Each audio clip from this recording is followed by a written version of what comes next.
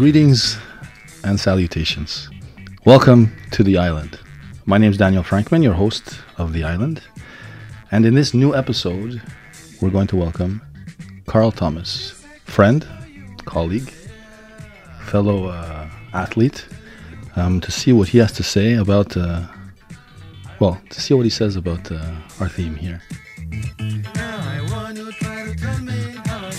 Welcome, Karl. Tell us a bit about yourself. Well, first of all, I want to say what's up to you. Thank you for having me. And The Island is the name. I like it. Yeah, The Island, dope. Lille. Okay. And I presume there's a whole elaboration of the title. But my name is Karl Thomas. I'm an outreach worker in the community or a community counselor, call it whatever you want, for the past 11 years, if I'm not mistaken. And at the same time, for the past almost 4 years, I've been working in the DYP and youth protection as an educator. And soon I'll be transferring to a hospital setting where I'll be able to perform the job of a social worker. So it's been a journey. Yeah, that's quite a journey. I didn't even know of some of those things that you said. Yeah. So that's I wanted to keep some secrets. We have secrets for you, and you have secrets for us. That's the whole point of exactly, right? of the podcast, I guess. Nice. Can you tell us a bit about your background? Kind of where you're from, where you grew up. Give the crowd a feel for who you are. Okay, so I grew up. I was born in Haiti. I did 6 years in Haiti. Afterwards, I moved to the States in Brooklyn. And then I did a lot of back and forth until basically my mom managed to settle down in Montreal, in this neighborhood, the Côte-des-Neiges neighborhood that we, in my younger days, used to call Uptown. And now I just call it Côte-des-Neiges because I'm a grown man. But yeah, that's my parkour. And basically, it's funny because coming here, my story, I'm sure it's like there's a lot of similar stories. It was basically my mom having me at a young age, wasn't able to take care of me, so she left me with her sisters and her mom. And they raised me till I was 6. And then when she got basically established here in Montreal, she called for me. So let's put it like this. Like when I got here, I had no idea that the woman that called for me was my mom. So it was a weird relationship as a child, as a teen. And even right now as an adult, it's still like it's still weird. I think what you asked about sort of why it's called The Island, and I think it's a storytelling idea of everyone on the island of Montreal, intergenerational, intercultural, interreligious, people from around the world having these kind of storytelling examples of life that you kind of just briefly described to us. And I think a lot of our listeners can relate to exactly what you've just described. Exactly. To a lesser extent, to a greater extent. Which is really interesting. And I think it kind of brings us to the first part of what I wanted to talk about was being in Haiti, being in Montreal, being in New York, in Brooklyn. So Brooklyn and Montreal being large Haitian communities. And coming at 6 years old, you explained a bit about the experience of this migration, of coming from Haiti, but having to go back and forth. What was that like, having to go back and forth between parents? How different or how similar was it each place, I guess? To be honest, a lot of it I don't recall, so I don't remember. But I remember the plane ride. I remember that I was with someone, a stranger, probably someone that worked for the airline. I remember the smell of coming here. It was snowing, so I remember being very surprised. I remember also meeting my younger siblings, my little brother and my little sister, because my mom started a new life when she moved to Montreal.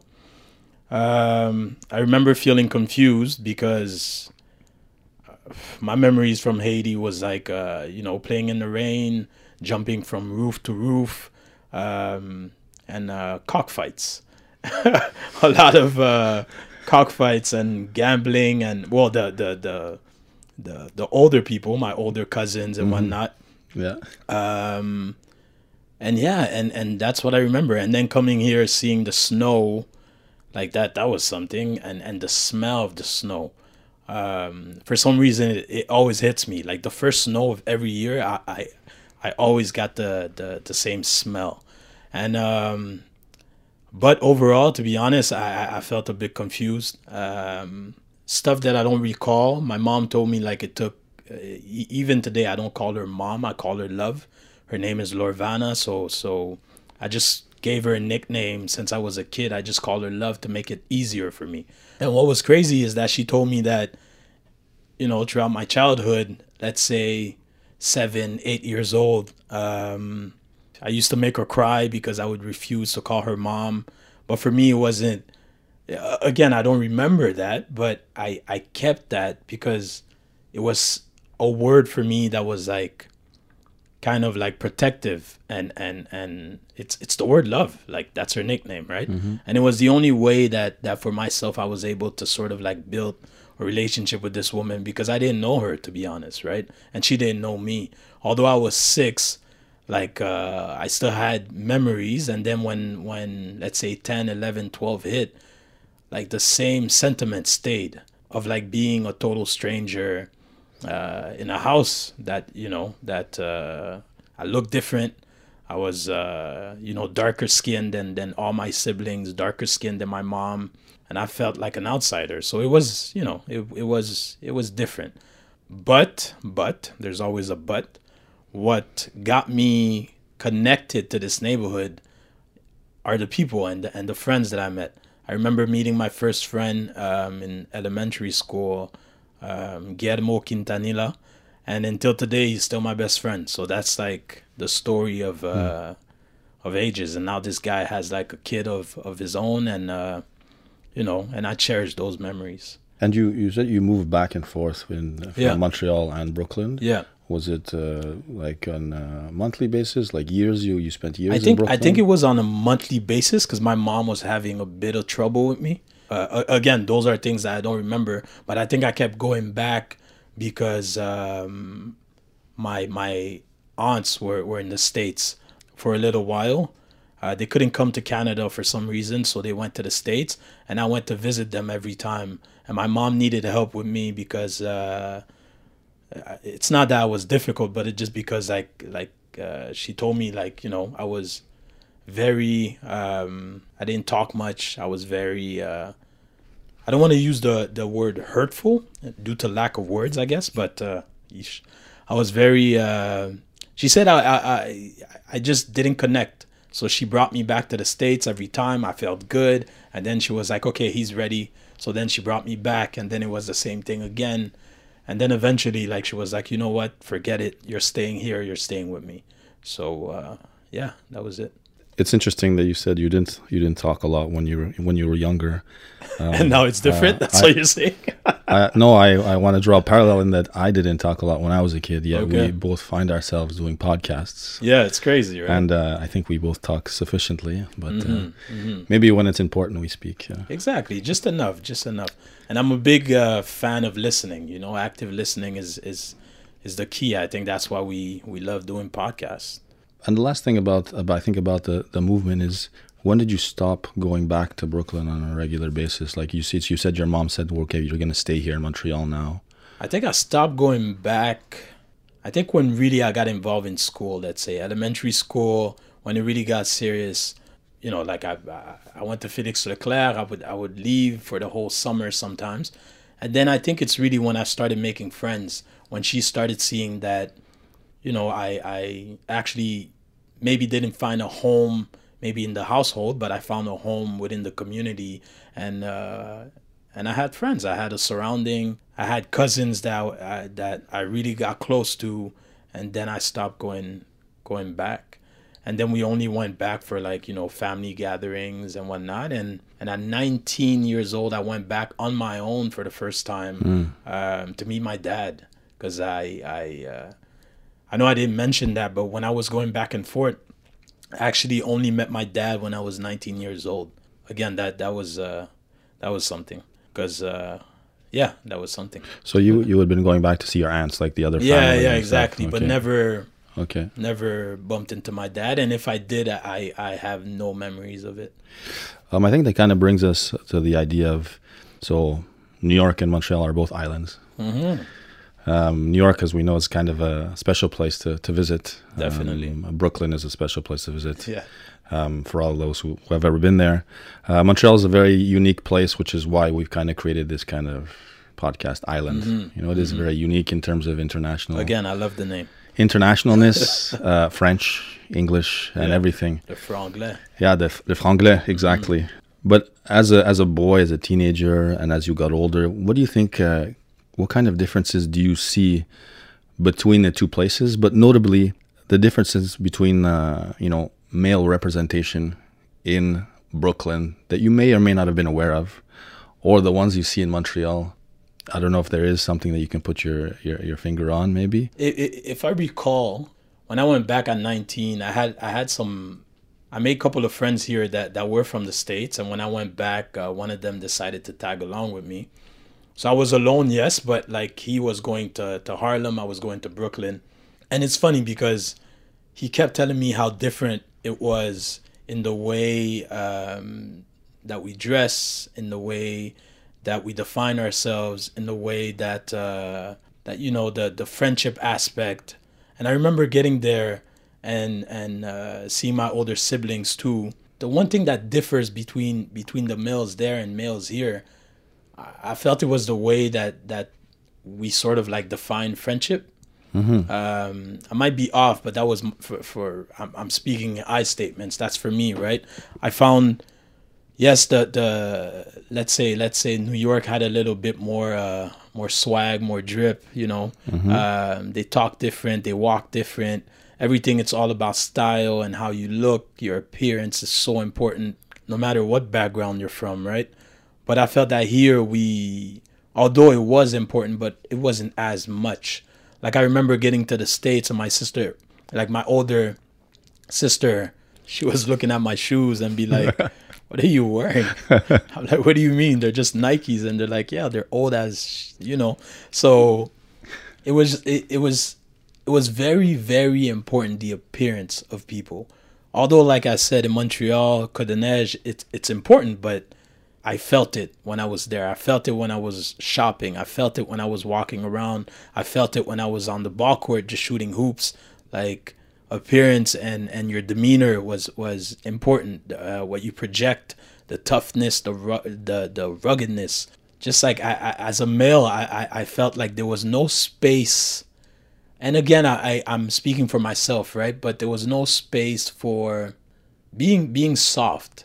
Because even meeting my dad for the first time at 19, right? You would think there would be tears, there would be emotion. No. Nah, none of that. He saw me. He said my name, and I said, yeah. He said, "You look like me." I said, "Yeah, I do." And then he said, "All right, hop on. Let's go." And that was it. And then we spoke a little bit. And throughout I stayed almost 3 or 4 weeks there. And throughout that time, this guy was barely talked. He would wake up in the morning, just go play dominoes with his friends. And I would chill with my older sister and brother, and sometimes go see him like down on the block playing dominoes. And then he would be like, "Are you missing anything? Do you need anything?" And I'm just like, "I don't know. I just want to hang out with you." And he was like, "Yeah, okay." Like, oh no, so again, I just felt like I had so many things I wanted to tell him, but I never got the chance. So again, no place for emotions, I guess, at the time. Yeah. Now that I'm 32 now, I reflect back, and it's an experience, I guess. Yeah, and I imagine, bringing up sort of the experiences you've shared already today, and I think the main thing about all our guests is that we want to hear, their story, their own map. Your perception of everything and the way you explain it is what it is. It's real because it's real to you. And that's why it's so important to hear, on the island. It's the lived experience is what we want to hear, what we want to portray for our listeners. That's the cool part. Nice. And like you're talking about the demeanor in cockfighting and roof jumping in Haiti to a more docile environment of Montreal where everyone kind of gets along and you can do anything you want. Yeah. To the demeanor of making sure that you're tough in Brooklyn, which is a whole different jungle. I think it's a very good differentiation of how different places are.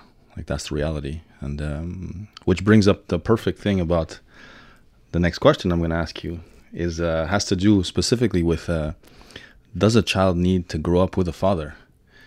I know your line of work and I know your line of your life and everything, but I mean, does a child need to grow up with a father? What do you think the best conditions to grow up in are? And I think a lot of people listening and yourself and myself have grown up differently. So our perspective on what a child needs may be different or maybe the same. But so do we need to have a father? What are the best conditions? What do you think about that? So if I derail, please bring me back. All right. Please derail. Please derail. That's it's just I feel the answer for me it's you need both parents in the perfect world, right? Can a mom raise a kid without a dad? For sure. Can a dad raise a kid without a mom? Yeah, but it becomes different. I didn't have a dad. I had a step-pops that I had no connection with, never spoke to him. And when I mean never spoke to him, I really mean it. Like, I never had a conversation with the man, I think, until I was maybe 28 or 29. But he used to talk to my friends, though, which I appreciated that. But I never could sit down with him. He was very old school. He brings the money in. He watches TV. He goes to bed type of vibe.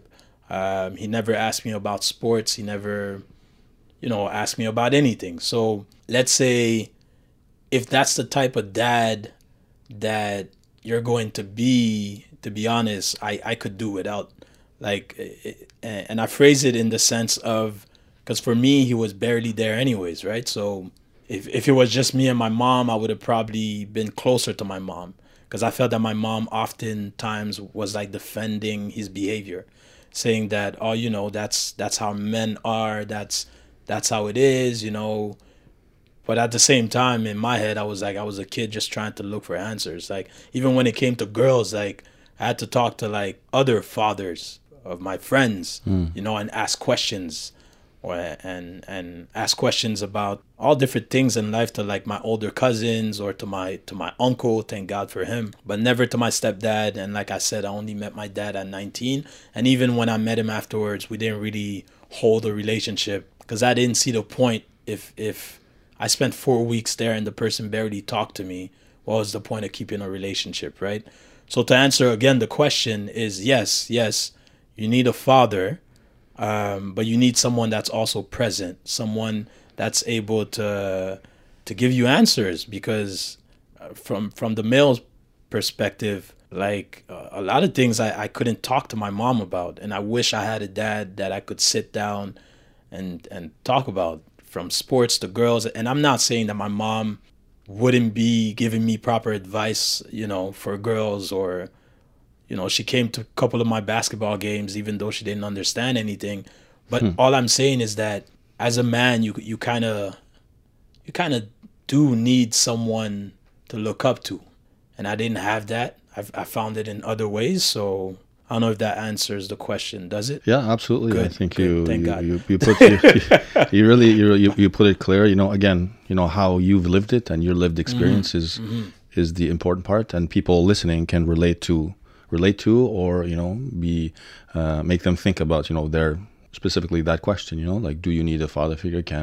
Like you said, mothers can raise children alone, as they've done forever. Of course. And men can do the same. Ideally, you have both. And if you don't have the father figure, you look for it elsewhere, like you did, and I think that's the important part. And I think it makes a link into sort of what we can talk about on the island, which is concepts of masculinity. And the concept of masculinity, you brought it up in sort of, there's not many cockfights in Montreal or on the streets of Brooklyn necessarily.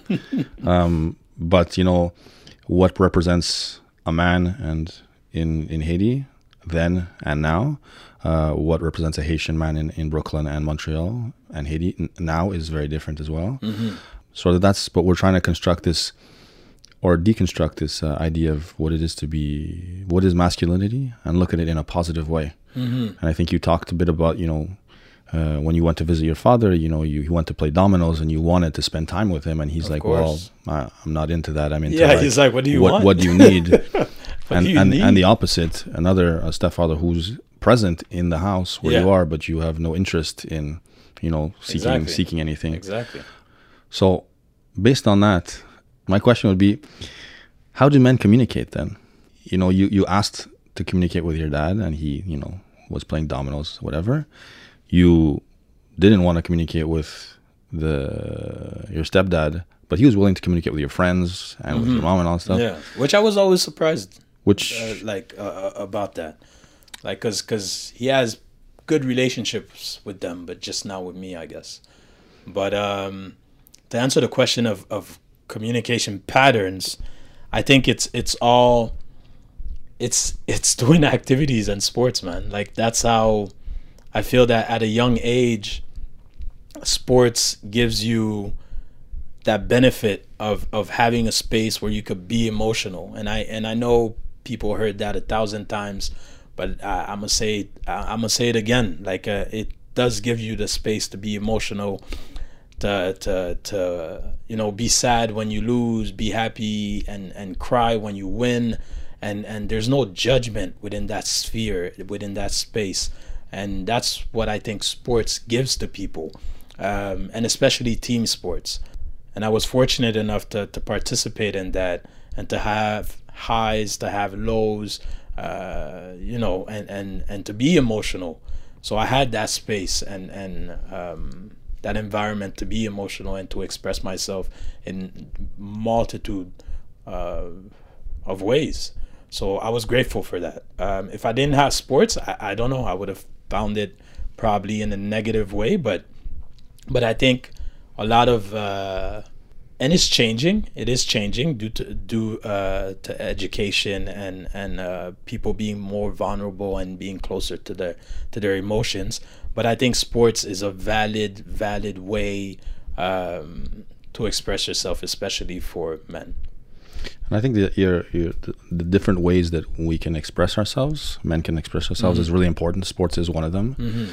I think one of the things that, in terms of the positive aspects of masculinity, that we want to talk about is it's seen as negative for a man to be vulnerable. You brought it up, like, a place where you can show your emotions and be vulnerable. The aspect of being tough, right? You gotta be tough. You gotta be tough. Be tough. And it's not only us who believe that, it's kind of, and we're talking about North American society, right? This conversation we're having, in Montreal, I think, whether it be New York or Montreal, we're in a Western society, so these discussions are a lot more open, and we're having this dialogue, which is why we started putting it together this way.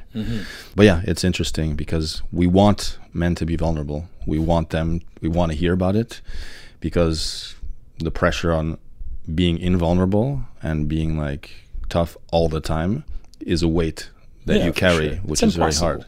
It's impossible to be tough all the time. Even the toughest of men will tell you it's impossible. Yeah. And I think you express sort of how sport played a massive role in your expression of emotion and vulnerability. But for you, let's say, in terms of sport and otherwise, where would you find what would be your safe space when you're upset, you're sad, you're frustrated? Like, when you want to express your feelings, like, who are you comfortable with? What is your safe space? Is it like with your boys? Is it with a woman? Is it with it could be a therapist? Like, for you, like, when you're upset, sad, frustrated, like, where would you go? I got multiple spaces, but the one that I often use is the grabbing a beer with my boys, and if it's really, really personal, just grabbing a beer with my best friend. And I see myself saying grabbing a beer every time, because I feel like when it's about to get emotional, like, we always need like the reasoning. Like, I don't, we could be drinking tea and talk about, what's going on in life, but for some reason grabbing a beer just feels different. It just feels like more accepted where you could be like vulnerable. And especially when it's like a one-on-one and you're grabbing a beer and you go like, yo, I have some stuff that I need to share, you know it's about to get real. And usually it doesn't finish with one beer. So that's the way that, again, I speak for myself, right? Right, maybe, absolutely. Maybe other people, it's different. Maybe people grab tea. Maybe people take walks. But for myself, like it's the best way that I'm able to express is always in that let's grab a beer. I really need it, or let's talk, or let's meet at the bar, or whatever. It's for me, it feels like a safe space. Like yeah, in control, of course, but that's how I see it.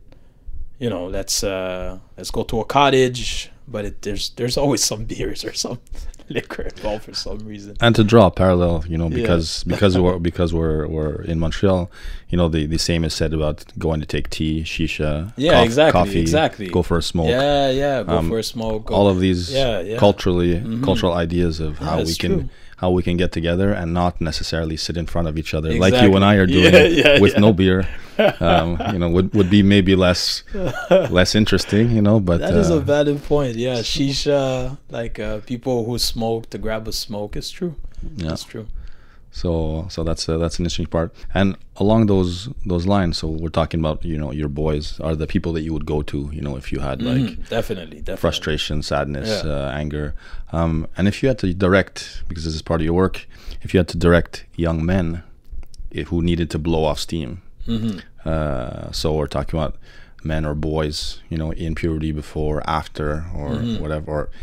What would you do? What would be the available tools and suggestions that you would give youth if they had to blow off steam?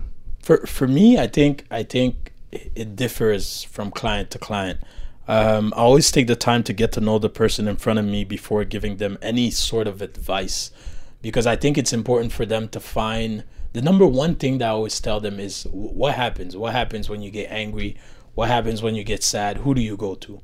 And if they have someone, I push them to continue that relationship if it's a proper and sane relationship, right?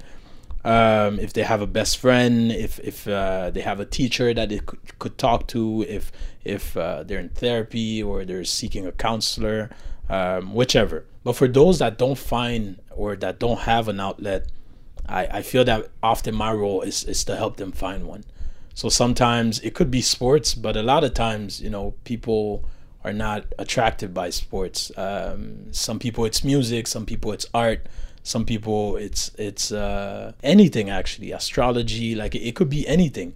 But I feel that it's often my job to help them find something that differs from their regular day and differs from the norm that they do on an everyday basis, right? So by finding that outlet, it gives you access to your emotions. It gives you access to being able to focus on yourself and sort of like a self-assessment, right? I'm a big fan of music, and when I don't feel like grabbing a beer with my boys or talking to one of my close friends, music is my outlet. It helps me reflect.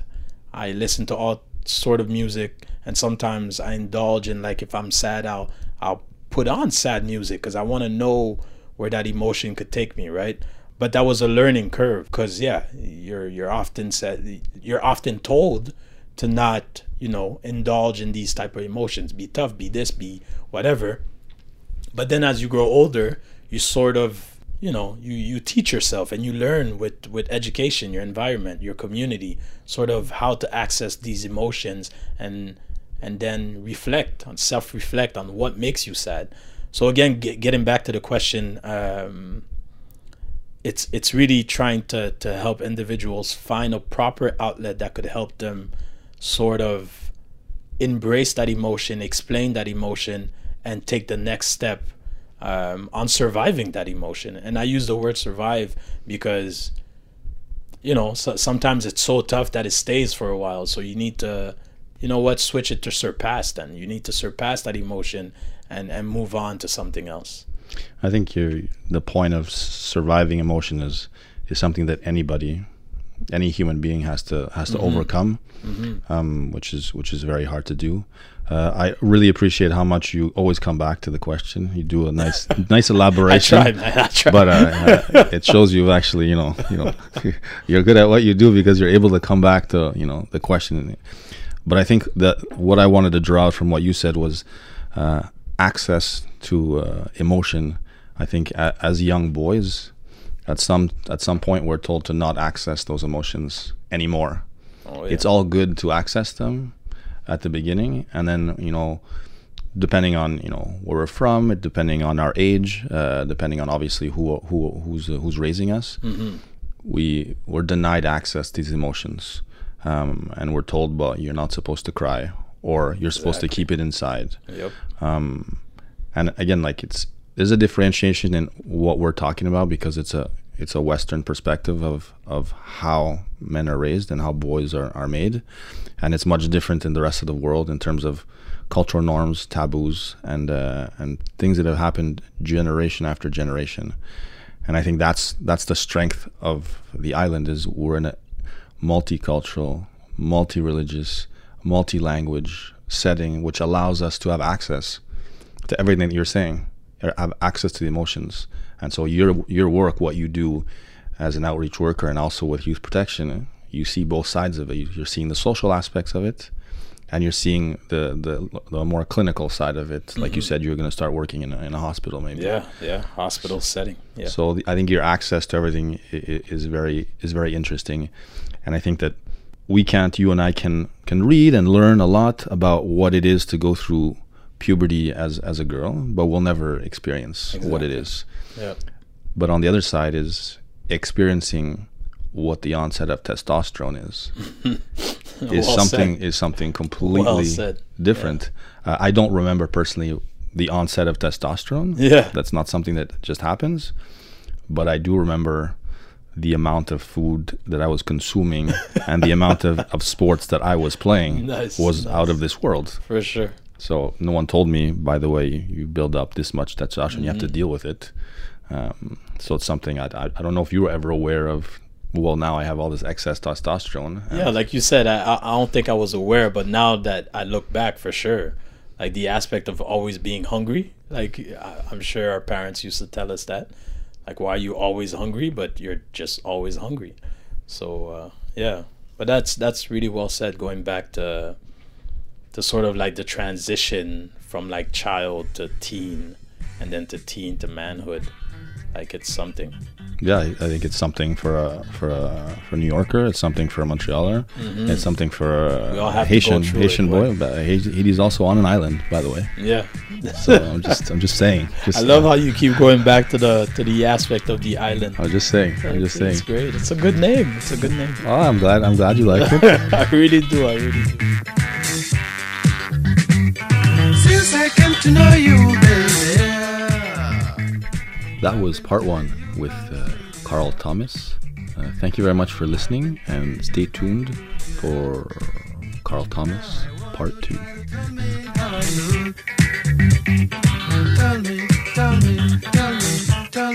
Tell me.